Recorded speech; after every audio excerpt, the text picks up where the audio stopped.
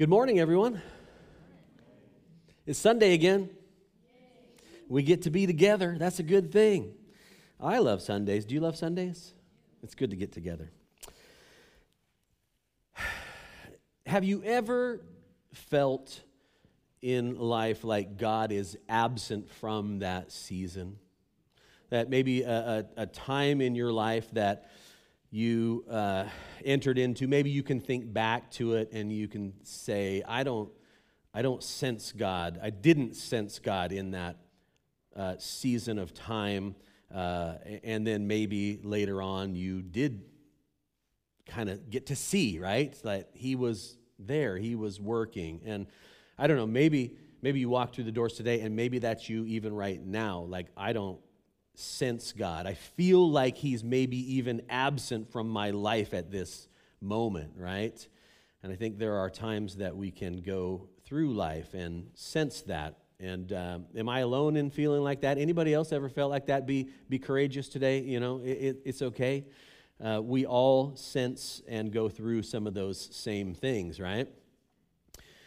And so, you know, I mean, honestly, even in ministry, you know, there are times that Kim and I went into different places and, you know, multiple times that we went into places and it was like, okay, you know, we believed that God wanted us there, and yet sometimes in the beginning it was tough, you know. It was just hard in those first, you know, days and months and sometimes even longer than that, right? And so it was difficult. And I can remember, you know, going into certain places and we would sit down and sometimes, you know, usually it happened like this. The first night we would go in somewhere and we would, you know, people would meet, we'd greet, you know, meet the people and everything, and then sometimes we would sit down and that night we would just like cry together because it was like, what are we doing, you know?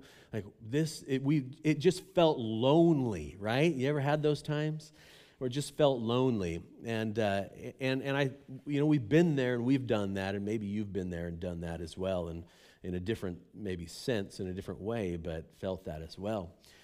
And, you know, the book of Esther is this book where, you know, we don't read about, and we talked about this last week, we don't read about the name of God in it. We don't see people praying all the time and, you know, really pressing into prayer or doing these super ultra spiritual things. We don't see that, actually. We don't read about it in it. And yet we do see the hand of God at work in it the entire time, right? And we see it more at the end, right? This is the reality of life, is we see it more at the end, like, okay. But does that make it super easy when we're walking through the midst of it? No, it doesn't, right?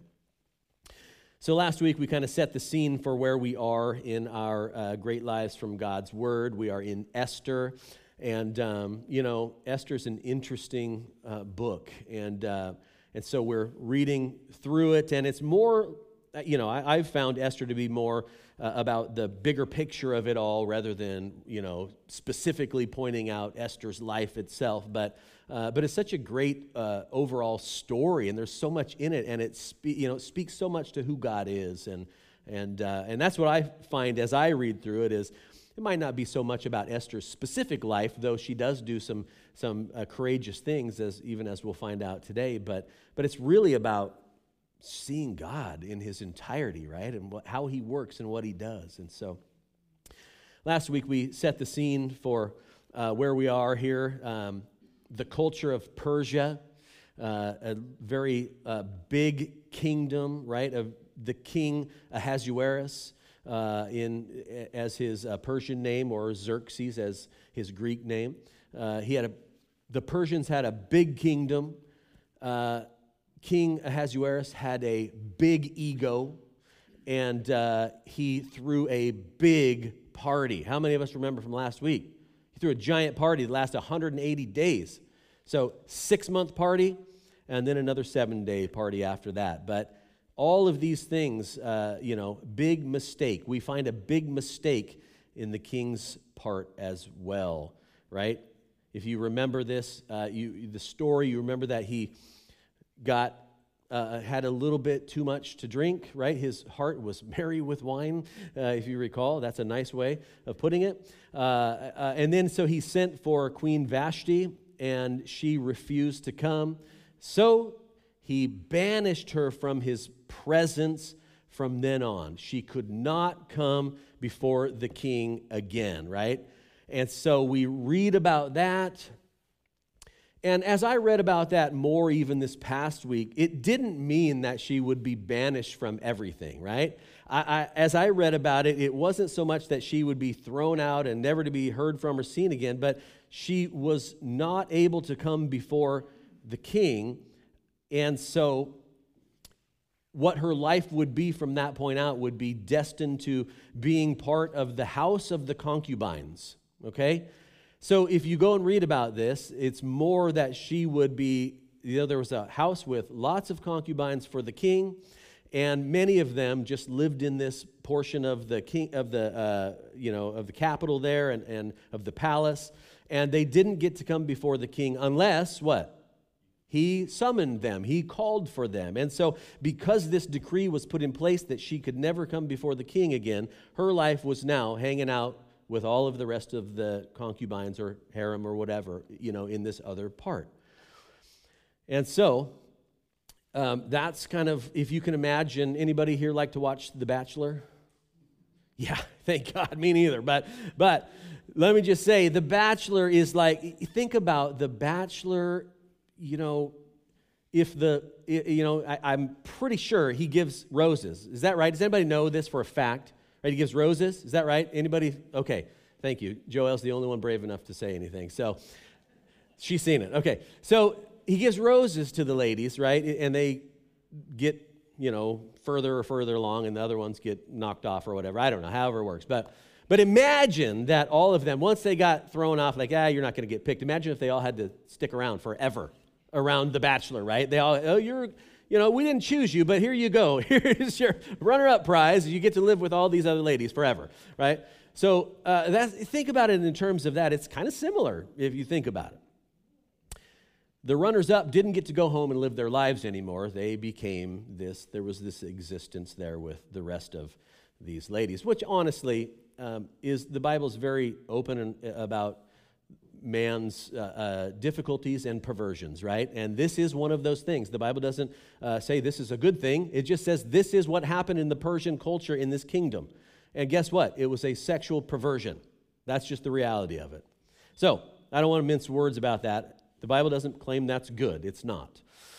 Kim and I watched One Night with the King last Sunday night. Anybody ever seen that movie, One Night with the King? It's a movie about the life of Esther and King Ahasuerus, and so we watched it, and it was nothing like what the Bible shows it. It was like we were so disappointed.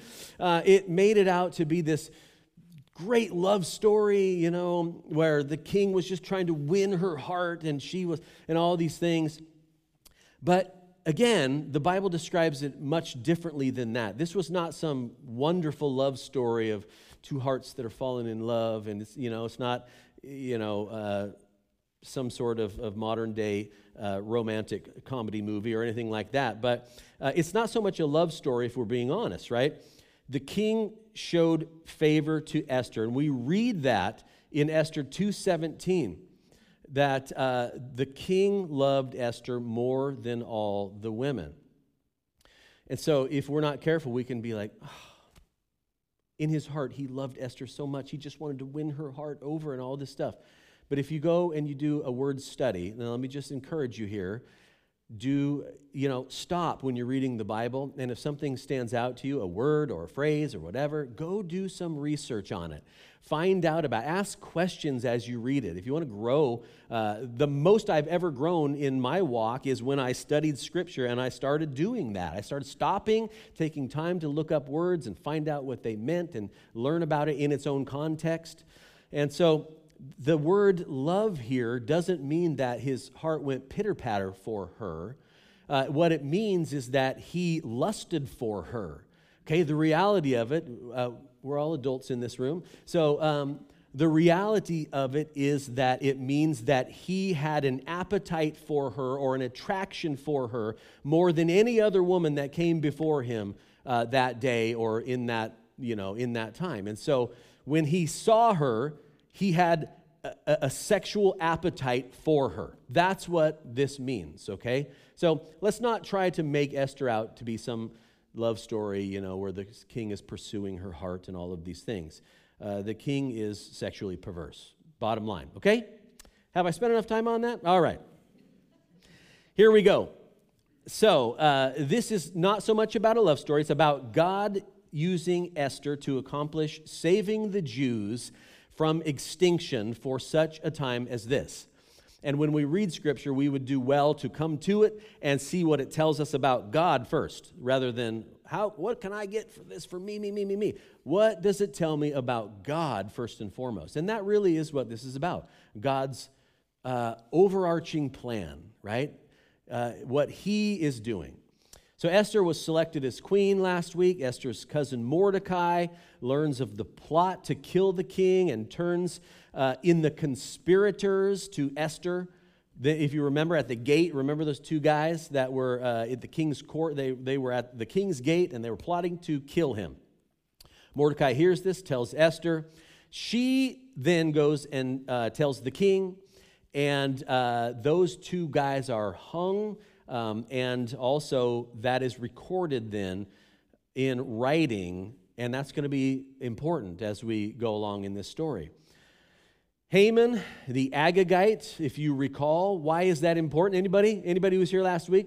Haman the Agagite, what does that mean? He's a descendant of King Agag, right? Who was the Amalekite king, and ultimately the Amalekites and the Jewish people the Israelites were what? Were they best buddies and friends? They really loved each other? No, they were enemies, and ultimately King Saul and the Israelites defeated the Amalekites, and he was supposed to destroy King Agag, but he didn't.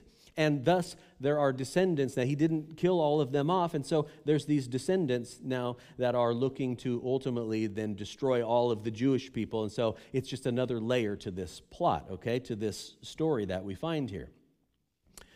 So we see that he was an Agite, and he was promoted by King Ahasuerus, right?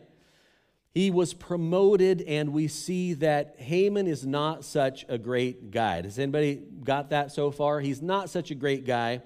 And also we see that the king gave him authority. We don't know anything about this guy, why it was given to him, but the king gave him authority. And it's an interesting contrast. Mordecai found out something and told the king about it, but and he's not elevated to anything. But here's Haman, the Agagite, who is promoted for no reason at all, which is another interesting side piece as well. But on a side note in this, we see that authority went to his head, right? Authority went to Haman's head. And I would say this for ourselves even today. Our inner character will always rise to the top for people to see. What's inside of us will always rise to the top. And nowhere is it more true than when authority is given to someone, right? When authority is given to someone. And maybe we need to ask ourselves the question, how do I handle authority? How do I handle authority? Do I lord it over the people and cause people to be under my authority and really lord that over them? Or do I share it? Do I use my authority to serve other people? Those are great questions for us to ask. And Haman receives this great promotion. He receives authority. And what he ends up doing is using it against the people and causing them to come and bow before him as they come through the gate. And, the reality of Haman is he's so vain, he probably thinks this life is about him, right? I was going to sing that, but I won't. So he is filled with vanity. He's filled with vanity, and he's ultimately then filled with fury when Mordecai refuses to bow down to him. And this is kind of where we pick up today I think that's where we ended last week in our conversation, but because of the fact that day that Mordecai refuses to bow down, Haman hatches a plan, right? He hatches this plan, and his plan is as follows.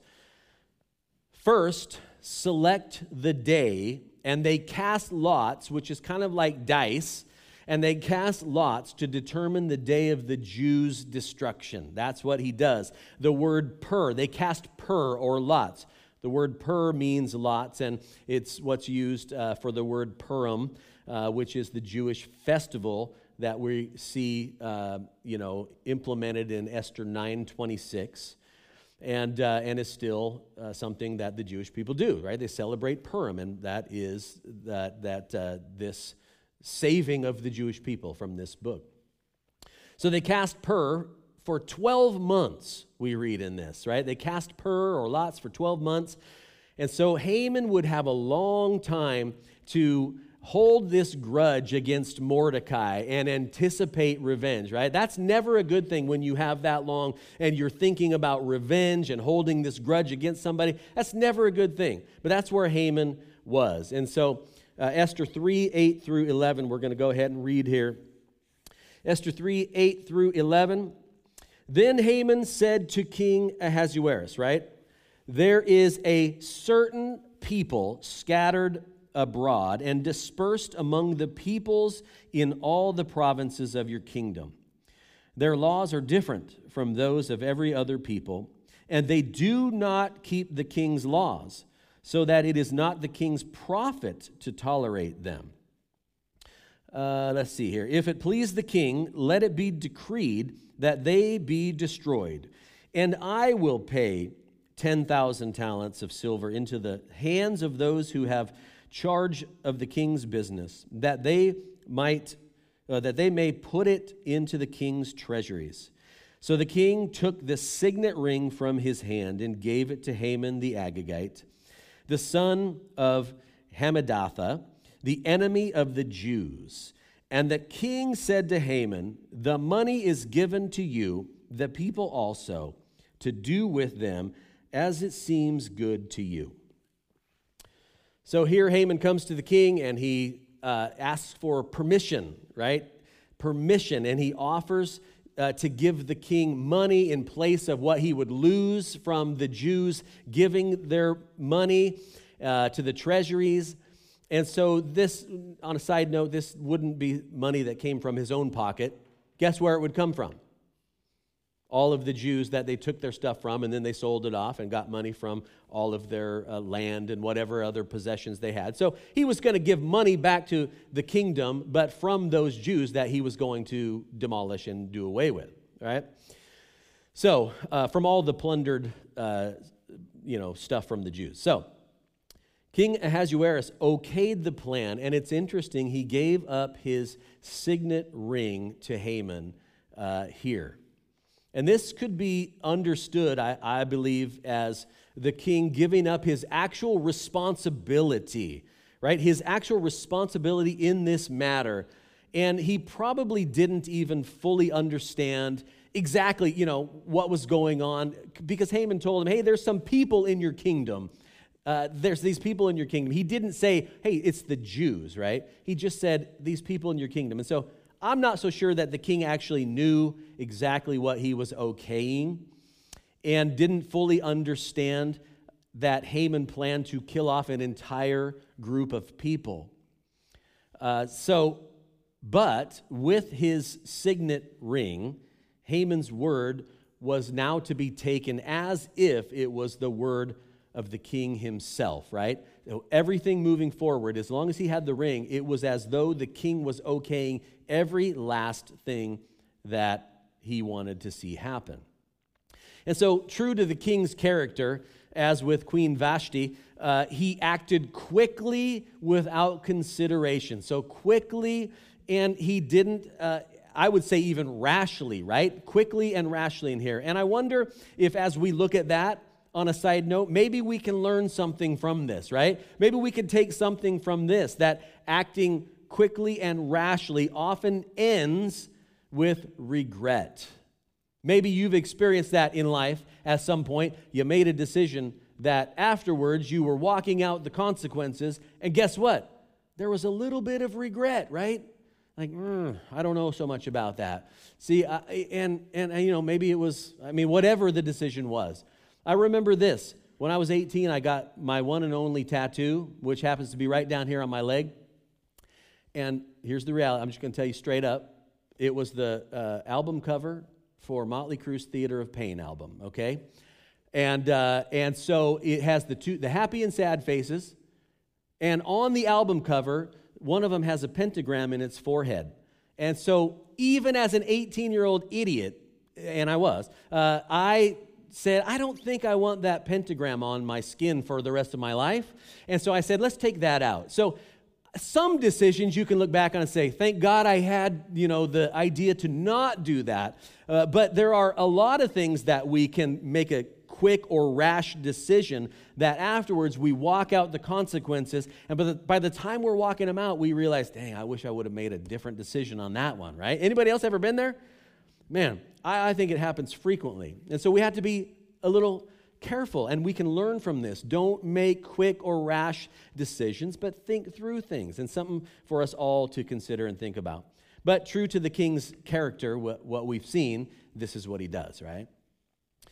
Esther 3, 12 through 15, we're going to go ahead and read and talk about that. It says, Then the king's scribes were summoned on the 13th day of the first month, and an edict according to all that Haman commanded was written to the king's satraps and to the governors over the provinces and to the officials of all the peoples, to every province in its own script and every people in its own language. It was written in the name of King Ahasuerus and sealed with the king's signet ring. Letters were sent by couriers into the king's provinces with instruction to destroy, to kill, and to annihilate all Jews. Boy, they were really going to get the job done. Young and old, women and children in one day, the 13th day of the 12th month, which is the month of Adar, and to plunder their goods. A copy of the document was to be issued as a decree to every province by proclamation to all the peoples to be ready for that day. The couriers went out hurriedly by order of the king, and the decree was issued in Susa, the citadel. And the king and Haman sat down to drink. But the city of Susa was thrown into confusion. A decree was put out, and the word was spread, right? They sent this out to every province, every part of the kingdom in their own writing and in their own language. Everything was to be shared in that way. And this decree stated that in one day, all of the Jews in the province were going to be killed off. They were to be annihilated, killed off, done away with. I think that's what it says. They really were going to take care of the business there, right? So then chapter 3 ends, as we just saw, with King Ahasuerus and Haman sitting down for a nice drink together, right? And so the capital, here they are, sitting down to a nice drink together, relaxed, taking it easy. The whole capital city, it says, was thrown into great confusion. So they don't know what's going on. Like, what is happening here? But the king and Haman are just fine, having a little cocktail together, right? So this law was written, dispersed, and to be carried out in just one day. And as I was putting this together, I really felt like the Lord just stopped me, and he's like, a lot can take place in one day, amen?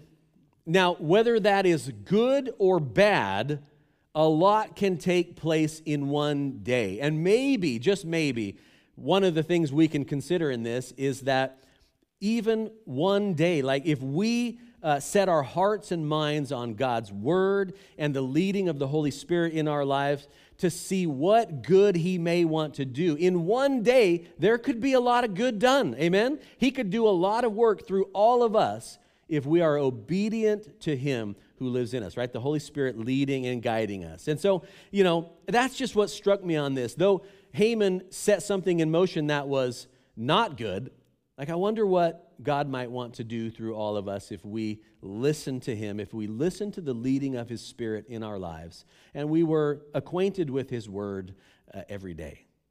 See what I mean? Amen? Are you with me? Are you still awake? Okay. While all of this looks pretty bleak, God's fingerprints had already been in place, right? Preparing what he would set into motion and to see accomplished. And in chapter 4, we see that Mordecai learns of Haman's entire plan, and he mourns as the Jewish would mourn, right? He tore his clothes, he put on sackcloth, and he covered his head in ashes, is what we read about here. But he also, it specifically points out, he did it in the midst of the city.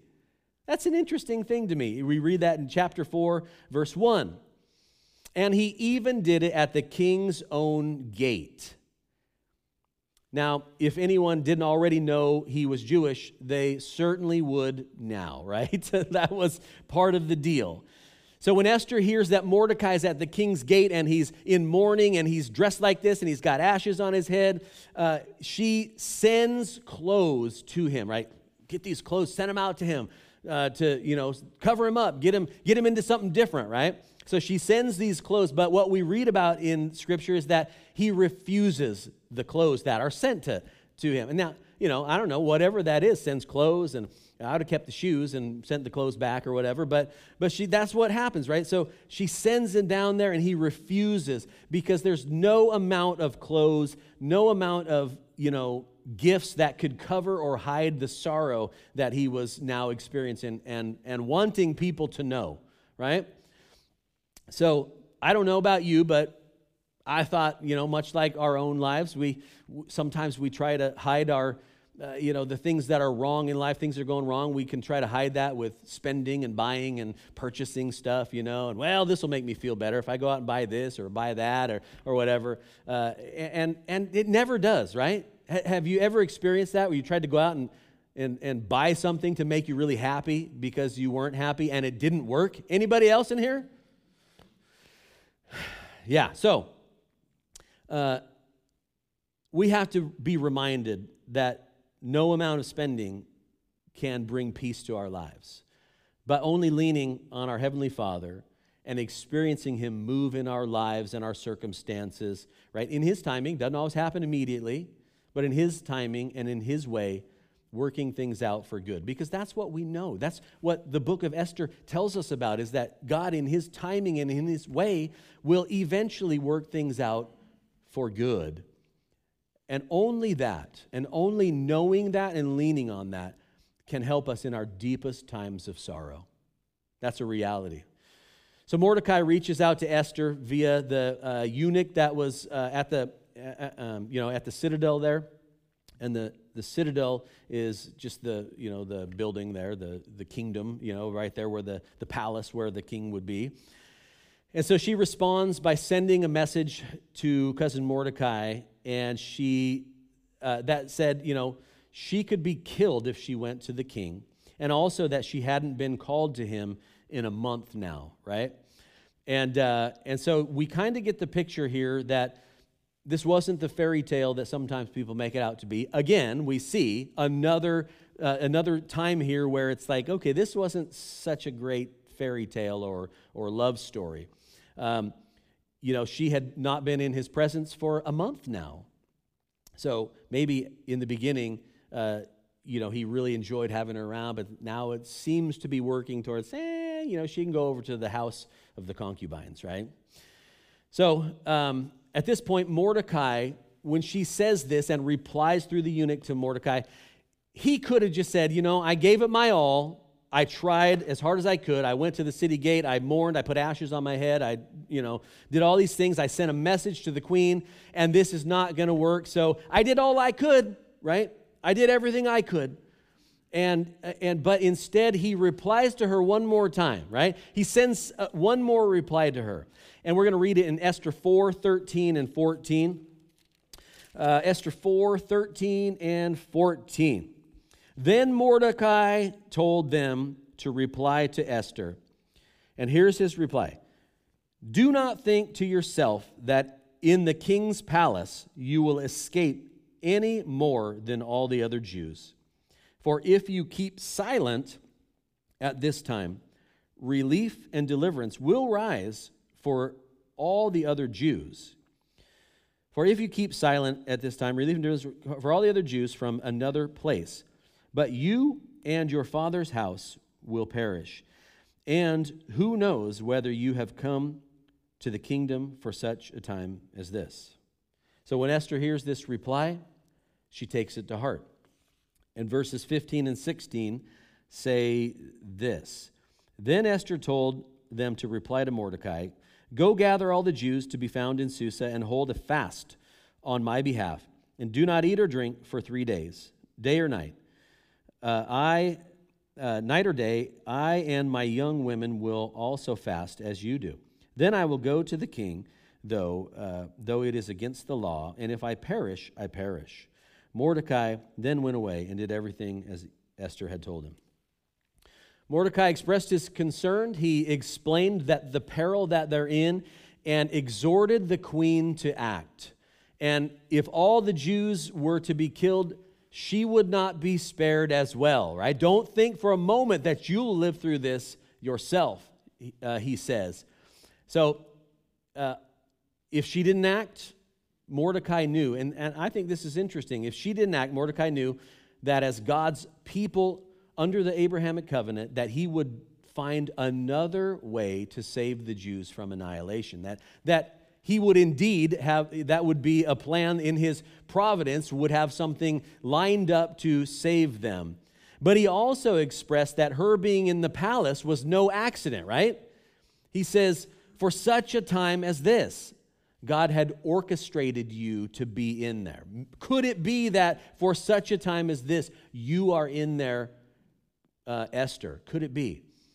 And so he hadn't outright said, "God has put you there, Esther," right? He didn't say that, but his statement amounted to that. And he knew if Esther would simply look over the bigger picture of all that had transpired and taken place, that she would surely see this to be true. And so I got to thinking about that even in our lives. I stepped back and I was like, okay, I stopped and I started thinking, I wonder if we can say that too. I wonder if we can say we see the bigger picture, we see the whole story. Sometimes we're so close to everything that we don't tend to look at that. We're just looking at the one thing or the two things that are in our lives that are happening right at the moment, and we don't see God there, we don't see him moving, or we don't see him in the midst of it, and it frustrates us, right? We get frustrated about it. And yet, if we will pull ourselves away from looking so closely at that one or two things, if we'll pull ourselves away, we will be able to see that God is moving in a way that is bigger than just that one or two things. And so we would do well to pull ourselves away and see the bigger picture quite frequently and quite often. That God is orchestrating something bigger. And so, as I look back, again, over hurts and struggles and difficult things that we've been through, God has used those things as a means to prepare for what is ahead. And sometimes, until you are facing that thing, you say, okay, this is why I had to walk through all those things. And so, sometimes it takes that amount of time. But God is preparing us always through every circumstance, through every difficulty, through every hardship that we face. God has a bigger plan, and we know that later, but it's hard in the moment to see that. And I wonder, can we see that? Can we see that? So Esther makes a decision to act, which reminds me that God uses people, okay? God's plan, it's his overarching plan, and he's going to see it work out, but oftentimes he doesn't just stick his hand down and say, all right, here, I'm gonna do it because you guys aren't doing it right, and fix everything. He uses people to do that. And so Esther makes the decision to act, right? To put herself in danger for the sake of all the Jews. She sees that it was no accident that she was queen, and now she's going to act. And so on the third day, after fasting, Esther goes before King Ahasuerus, and the drama is thick, right? The drama here is thick in it. Will he raise the scepter, sparing her life, or will he, not, and allow her to meet her death just as the law required? So we read this and we're like, what's going to happen? Right? So Esther 5, 1 through 3. On the third day, Esther put on her royal robes and stood in the inner court of the king's palace. in front of the king's quarters, while the king was sitting on his royal throne inside the throne room opposite the entrance to the palace. And when the king saw Queen Esther standing in the court, she won favor in his sight, and he held out to Esther the golden scepter that was in his hand. And so she, is that all I was going to read, or what? 1 through 3? Where am I? Okay. And he held out in her hand. Then Esther approached and touched the tip of the scepter. And the king said to her, "What is it, Queen Esther? What is your request? It shall be given you, even to the half of my kingdom," right? Even up to half of the kingdom. So the plan is in place here. She lives, number one, she lives, right? She lives. So no more drama. We know she lives in this, okay? So verses 4 through 8 follow. We're going to go ahead and read that, verses 4 through 8. And Esther said, "If it please the king, let King and Haman come today to a feast that I have prepared for the king." Then the king said, "Bring Haman quickly, so that we may do as Esther has asked." So the king and Haman came to the feast that Esther had prepared. And as they were drinking wine after the feast, the king said to Esther, "What is your wish? It shall be granted you. And what is your request? Even to the half of my kingdom it shall be fulfilled." And Esther answered, "My wish and my request is, if I have found favor in the sight of the king, and if it please the king to grant my wish and fulfill my request, let the king and Haman come to the feast that I will prepare for them. And tomorrow I will do as the king has said." So the plan is to have one more banquet. This kingdom loves parties, man. Like just party after party after party. And so here they are, one more banquet to go to the next day for Esther, Haman, and King Ahasuerus. It's do or die time for them all together, right? It's do or die time. So A.W. Tozer said of God's sovereign purposes that it's like an ocean liner headed from New York City to Liverpool, England. And this is what he said: "The mighty liner of God's sovereign design keeps its steady course over the sea of history. God moves undisturbed and unhindered towards the fulfillment of those eternal purposes in Christ Jesus before the world began." See, God's never in a hurry to fulfill his plan.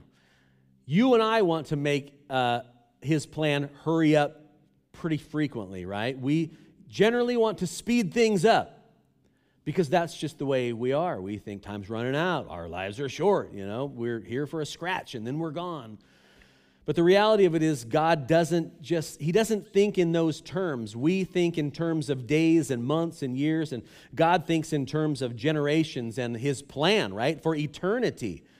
And so we think differently, but he's not in a hurry to fulfill his plan. He waited 3 years into the king's reign before Vashti was removed, another 4 years for Esther to become queen, the king's 12th year for the plan of Haman to be hatched, and then another year from there for it to be set in motion. And frankly, we think, wow, all this time, all this bad stuff happened. But here's the deal. God knew the whole time, right? He knew all of that, and he's not in a giant hurry to get things right. He could have fixed it day one. He could have. But instead, everything went the direction it did, and for good reason as well. One of my favorite commentators, he was a pastor and wrote commentators.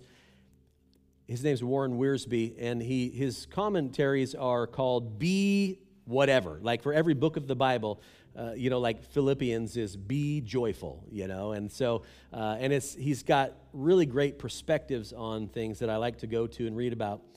But he writes this: "Only a sovereign God is great enough to decree freedom of choice for men and women, and only a sovereign God could fulfill his wise and loving purposes in this world and even make evil cooperate in producing good.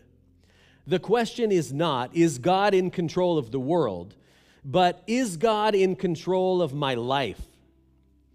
Are we cooperating with him so that we are part of the answer and not part of the problem? This is what he wrote. God's sovereign plan is ever working, and he uses people like you and I to work it out if he will have control of our lives. But will he have control of our lives? Will we give him that control of our lives and be used for his purposes? Just like we see with the king and Esther and Mordecai and Haman and all the people in this story, whether they had good or bad in mind, God used it all for his eternal purposes. And so all of them walked out their part of God's unfolding plan. So will you and I do the same is kind of the question. Will we do the same? Does God have control of your life in the midst of the craziness around us in this world? Has anybody noticed that the world's a little crazy these days? Now, I caution myself in that because the world's always been a crazy place. Read Esther. Is it any different today? One pastor I listen to likes to say, the Bible doesn't just tell us what happened, it tells us what always happens, right? It tells us what always happens because there's so much that's working towards evil in this world, and yet God is still in control of people, whether it be evil that they seek or good that they seek. And his eternal plan will be accomplished. But will we let him use our lives for good? Will you pray with me? Father, thank you for today. Thank you for the fact that you do have an eternal plan that is working out. God, we can trust you with it. That we can lean on you and trust you. When we lean on ourselves and our own understanding, it will crumble and falter. But when we lean on you and your understanding and your eternal providential plan, we can trust you. You're a God of eternity. And we are people that are here for a scratch and then gone, but you are eternal, and your eternal plan is working out. Lord, use us. Help us to be people who say, yes, use us for your plan. We are available and open and ready to be used by you. And so, Lord, thank you. God, if there be anybody here far from you, I pray again today, as we do every week, that, Lord, you would draw them to yourself through Jesus Christ, through the Holy Spirit drawing them to the work of Jesus Christ on the cross, providing the way to be with you and to be made right and to be made new in our spirit. Lord, would you draw them to yourself? And God, we always, as always, we want to see lives changed. We want to see families changed and generations changed to follow you and to say, yeah, we're being used by God for his eternal plan. And so, Lord, would that be true in this place? Would we be people who surrender our lives to you every day, for that matter, and die to ourselves daily and to pick up our cross and to follow after you every day with every decision, no matter where we are, Lord. We pray that we would be people that do that. And so thank you for what we are learning through this, the lives that we find in the book of Esther. Lord, I pray that we would all be people who go back this week and who read it on our own and who seek you, and that you would speak to us even to a greater degree as we read it and study it and ask you about it and listen to your voice. Lord, that is such a joy to be able to do. So may we be people who do that, God. So we are grateful for your presence here with us, God, for your eternal plan, and for salvation through Jesus Christ always. We're so grateful for that. We pray these things together this morning in Jesus' name. Amen. Amen.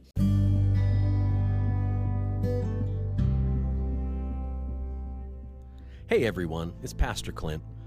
I want to thank you for joining us today for this podcast, and I hope it was beneficial for you. Our vision at Family Life Church is simple: to create a safe and authentic environment for people to encounter Jesus.